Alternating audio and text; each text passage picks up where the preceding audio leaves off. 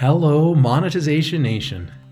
Luke Hale is a managing video producer at one of the largest, most trusted, and most admired companies in the world. But I'm not allowed to say the name of that company on this show because Luke is not authorized to speak for that company in the media. Luke also created and runs Masters of Engagement, which provides video strategy consulting and education. Luke says there is one huge pitfall related to video marketing and corporate storytelling that almost every marketer falls into. If we can avoid this one pitfall, we're going to make it further than 90% of our competitors. And Luke will tell us more about this pitfall and how to avoid it after this intro.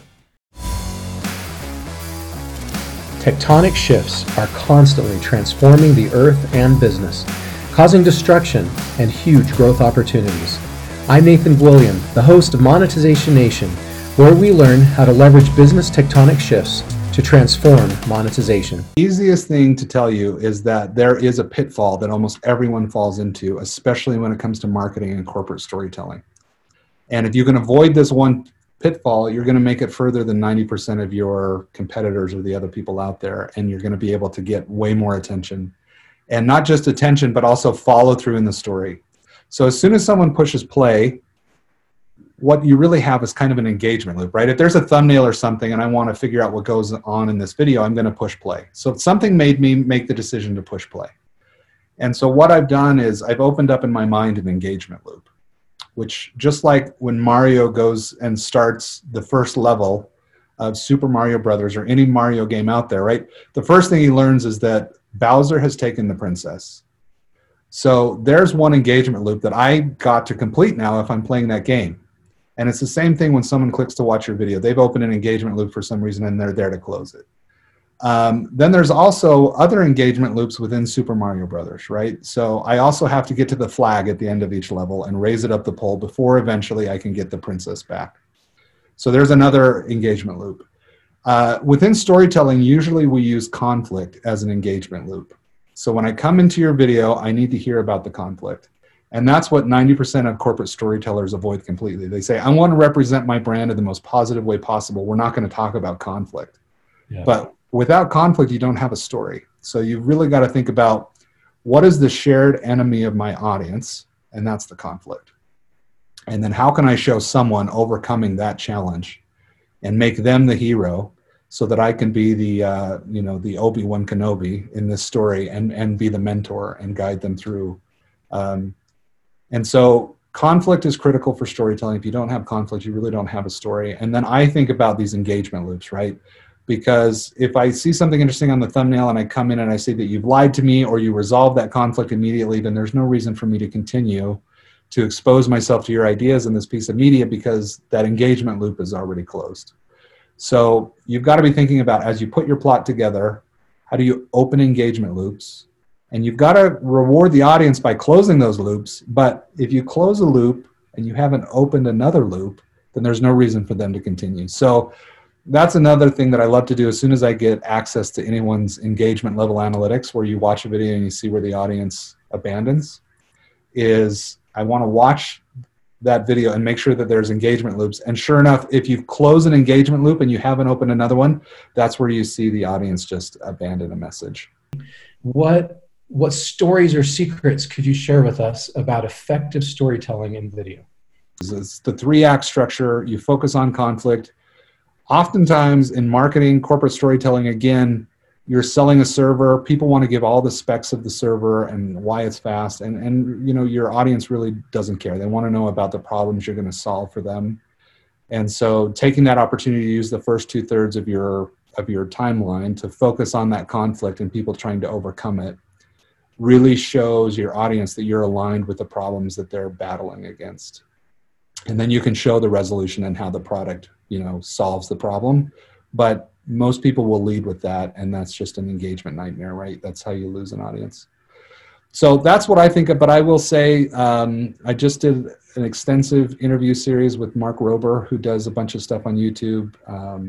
He makes glitter bombs and squirrel obstacle courses and stuff, and he uses a different form of storytelling and engagement. He calls it Jenga storytelling. So he's got a thumbnail, which is the hook, right? Like, watch me create a pool full of Jell-O, or the world's biggest elephant toothpaste, squirrel, Ninja Warrior. And then when people click in, he immediately gives them some of that resolution and says, hey, look, I actually did this. This is actually what's at the end of this video, but let me fill in the story between here and there.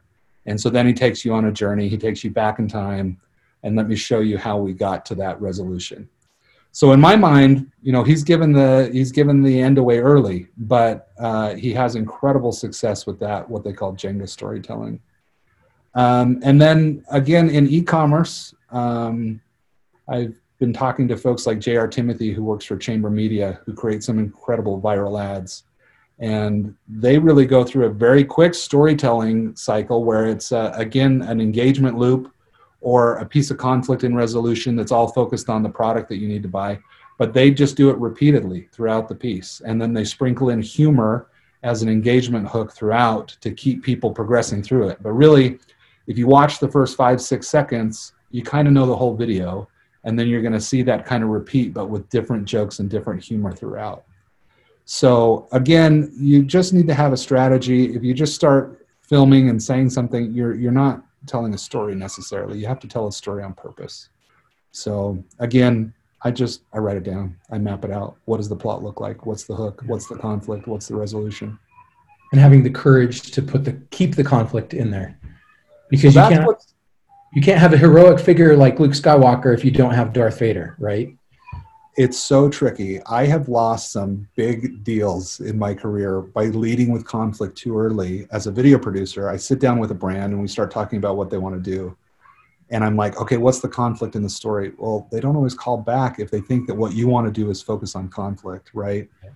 But what you really need to do is understand their business, understand what their audience needs help with, and set their brand up for success as kind of the mentor. Not the hero, but the mentor. And that's always really challenging too. Most people that want to make a video, they want to put their brand as the hero.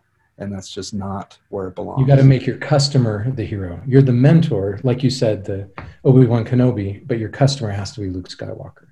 Yeah, when you walk out of the theater and you've just seen Spider-Man, like you want to swing from the buildings, right? Like you're wondering where your web shooters are. And that's because, you know, when you watch any story, you have empathy for the hero. And if I were to watch a story from your brand, I don't want to have empathy for your brand because you don't want your audience to go and create the same product or service you're selling. You want to create more customers. So you need to elevate a customer to that status of hero and show how they've overcome your common conflict, right? What are you and your customer both battling, be it a lack of productivity or a lack of monetization? And then show how your customer overcame that by using you as a mentor. And then all of a sudden, you get to trigger that empathy in the audience that you can get to watch that video. So now people start making the same mental transition in their own mind. And they start transforming along with the hero. And the hero doesn't transform at the beginning of the video, right? They're going through this conflict, through this process of the hero's journey and eventually making that transition. And surprise, surprise, when they make that transition, now your audience wants to make that transition. So, you know, that's a format that I think works especially well with very human themes, right? Be it courage or battling a shared evil. But all of this is only possible if you really understand the why at the core of your brand and what you're helping people to do. If it's too product-centric and there is no theme, it's just going to be pretty difficult to get any kind of emotional resonance out of an audience. So one of the things that is just so complicated about video is that it is different things to different people. And fundamentally, video is the ability to take one image and add an image after it and, you know, maybe accompany it with audio, but you string all of those pictures together and you've got this moving image. And that's what video is. And so fundamentally, it's a technology, not really a communication strategy. But then you start wrapping communication strategy around it, and you can do some really cool things. So it's very interesting in the video world because you find people with expertise. So you find people that are all about webinars and live streaming and the power of live video. And there absolutely is so much power in that. Then you find this other group of folks, right, that are directors of photography, and they never do anything unless they've got a gaffer on set and they've got everything that they need to create incredibly, you know, powerful moving images and you know, powerful stories. And then you've got folks that run around with their iPhone and they're doing something completely different, and they're doing things like this podcast that you can just produce, just right here from your computer. And all of this is video, and so it gets put into one bucket. But the truth is there is all of these ecosystems, and all of them are really powerful. And I think, it's been alluded to in your other tectonic shifts, but there is a real need for transparency and for accountability and authenticity. And video gives you the opportunity to make kind of an authentic connection with another human. Because what you're doing is you're taking all of those little nuances of how we communicate and how we've evolved to communicate, and you're bottling it up and you're putting it right in front of someone. So you could put this media in front of someone that I've never met before, and they're going to be able to evaluate, whether or not what I'm saying is true or false, or has value or doesn't have value, based on a lot of social cues that just end up being in the way that we communicate. And so video is a really powerful tool to do that, because, we work really hard to read the written language, but we have evolved to very quickly discern things based on what we see and what we hear. And so I really see video as the ultimate opportunity to take a shortcut into someone's mind. We're going to bypass all of this hard work that we do to gain information, and we're going to go right to the evolutionary center of the way that you absorb things. And so that is true just in all of the nonverbal communication and being able to see someone's face, but it's also extremely true in the way that we communicate around stories. So that's another one where sometimes when you talk about video, some people are going to think that you're talking about stories, and other people are going to use video for a way that's not story related. Yeah. So there's a real opportunity to use stories. So something I've been doing on Video Production Daily is I've been interviewing different video producers that create media for different markets, right? So someone who's really focused on e-commerce and how do you drive sales online. Someone else is just completely focused on education and how do you maintain people's attention and get them to subscribe to your YouTube channel. And somebody else that is focused on raising money for nonprofits and telling emotionally compelling stories that are going to get you to connect with the cause. And what's fascinating is all of them use storytelling and theme structures, but they all use them differently based on what they're trying to do. So I think that video is a lightning bolt. It's powerful, but it's one of those things where there's so much nuance into what you can do with video. So you have to have an appropriate strategy wrapped around the technology in order to make the impact that you need to make on an audience. So that's kind of my rambling as far as, video is a big deal, but it's a lot of different things.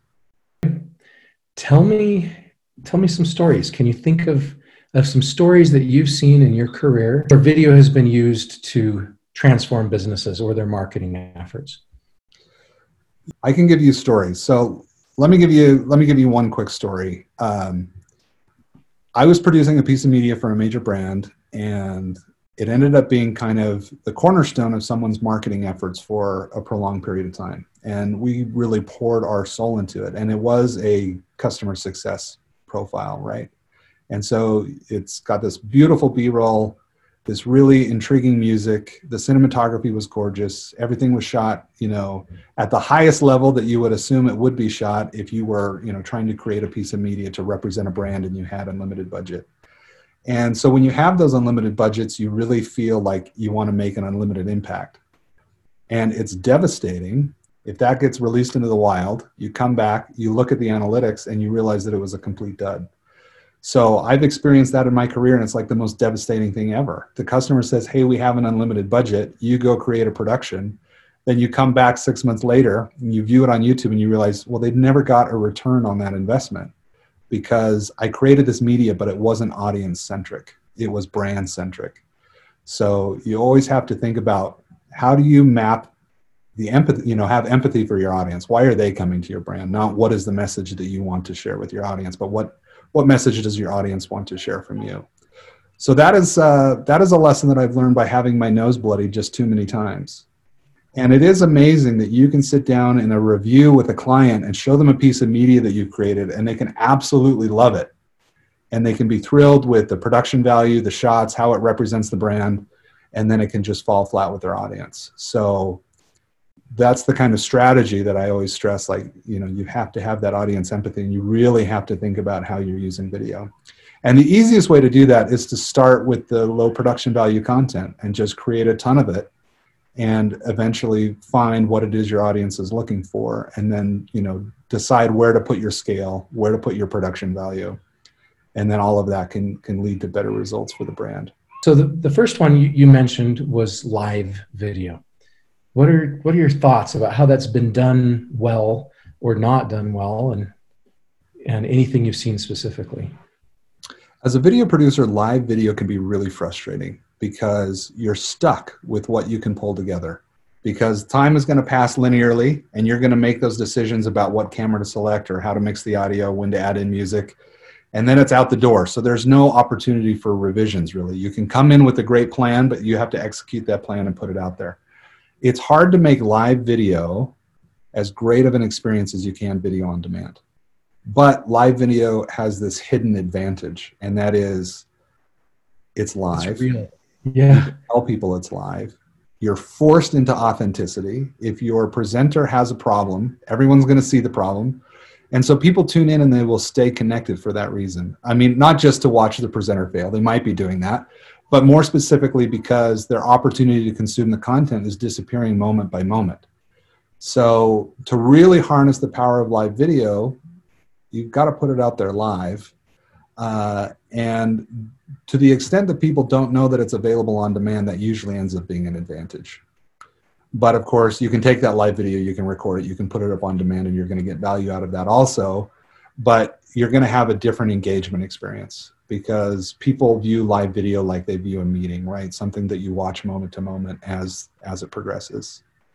So there are massive opportunities in live video because it's an opportunity to get people to assemble digitally. It also allows you to close this loop between you and your audience that is really hard to close. So it's difficult when you just ship something out into the world and people watch it on YouTube. I mean, you can mine the comments for valuable feedback. It's hard to find. But when you're doing something live, you know, you can utilize any instant messenger really, and hopefully the platform you're using has the ability to take feedback from the audience. And you can immediately close that loop, allow the feedback that people are giving you through polls or through chat to affect exactly what you're doing in the live experience. So there's another added benefit for anybody who's attending live, right? That they get the opportunity to close that loop and to see two-way communication happening, even though it might be a one-to-many live video experience. Okay, I love that. Those are some really good points. One of the keys of digital marketing, as you know, is urgency, is creating that urgency. And I'd never made that connection before, that one of the benefits of live streaming is the inherent urgency that it creates. Yeah, especially if you put a little bit of marketing muscle behind it, right? If it's your digital experience, your event, your live event replacement, right? Your in-person event replacement, and it's live. And people see it on their calendars as a scheduled webinar or something that is coming up. You're going to probably have a lot more success in getting people's eyeballs on it in that live moment and getting them to watch through the duration than if you publish on demand. So you might publish on demand and see a huge spike in viewers, right? So say you get 100 people to your live event and you get 500 people to watch it on demand. The curious thing is, you know, and every situation is a little bit different, but I suspect that if you dig into the analytics, you're going to see better follow through for the full event when it was live than on demand. My suspicion is people who view a live event on demand are going to watch it for a few seconds, think about maybe coming back and watching it later.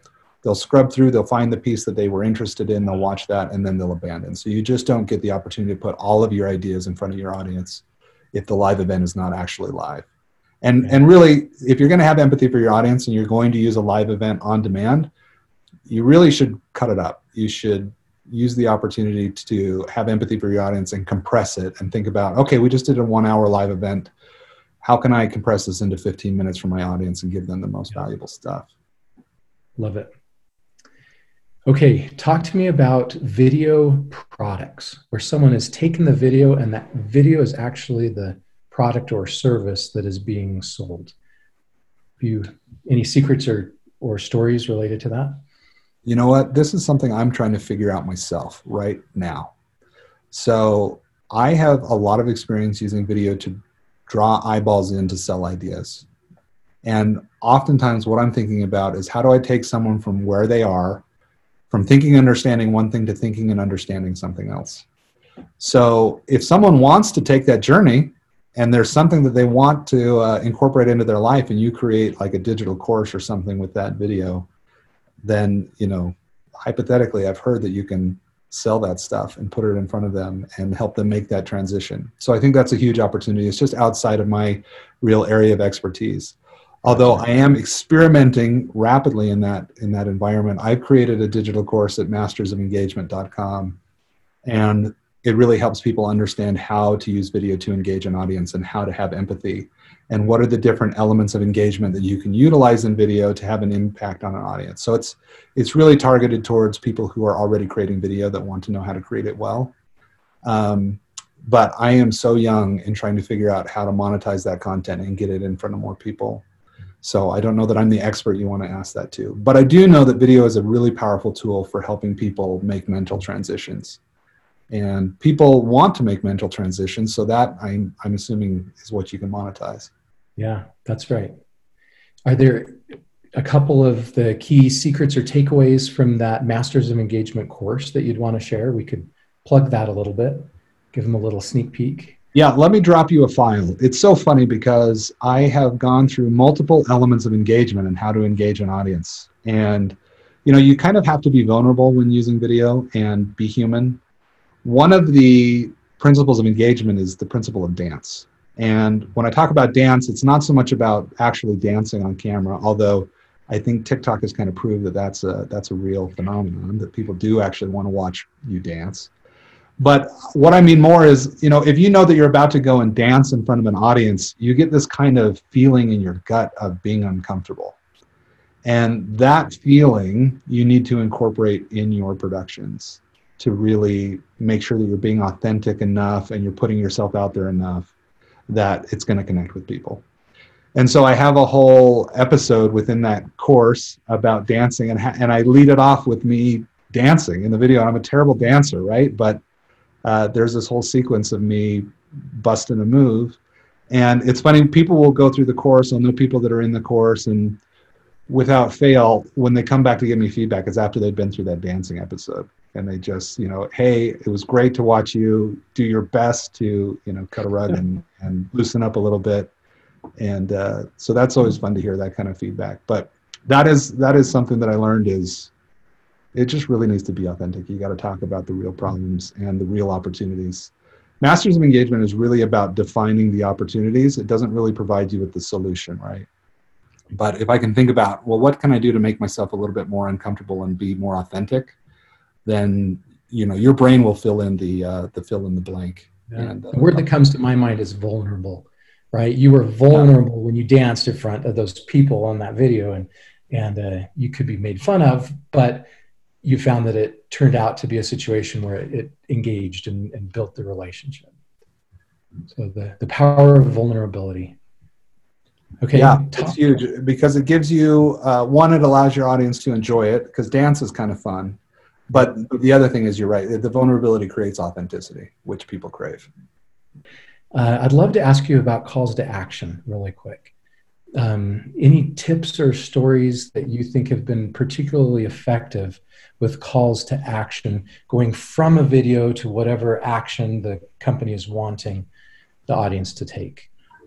Well, that is an example of something that is easy to make nebulous, and you just have to simplify it. Too often in video, we rely too heavily on metaphor or too heavily on story. If you want your audience to take a really clear action, then you need to really clearly articulate what that is. So simplicity goes a long way when making a powerful call to action. Don't hide the call to action in the metaphor. If you want people to take a specific action, you need to tell them specifically what it is. So that can be something that people can be afraid of because it feels salesy. But rather than salesy, I see it as an opportunity for clarity. And it's interesting too, because if you have been telling a story, you've got to find the right person to extend that call to action. And it's not always the hero. It's not always the mentor. It's going to depend on your story. But if you really are looking to co-opt your audience into your movement, then I believe you need a simple call to action that is metaphor free. Yep. So a lot of times when you're creating something very thematic, what you're trying to do is just align. What you're really doing is you're putting a magnet out there to find your audience and find people that also feel the same way about the theme.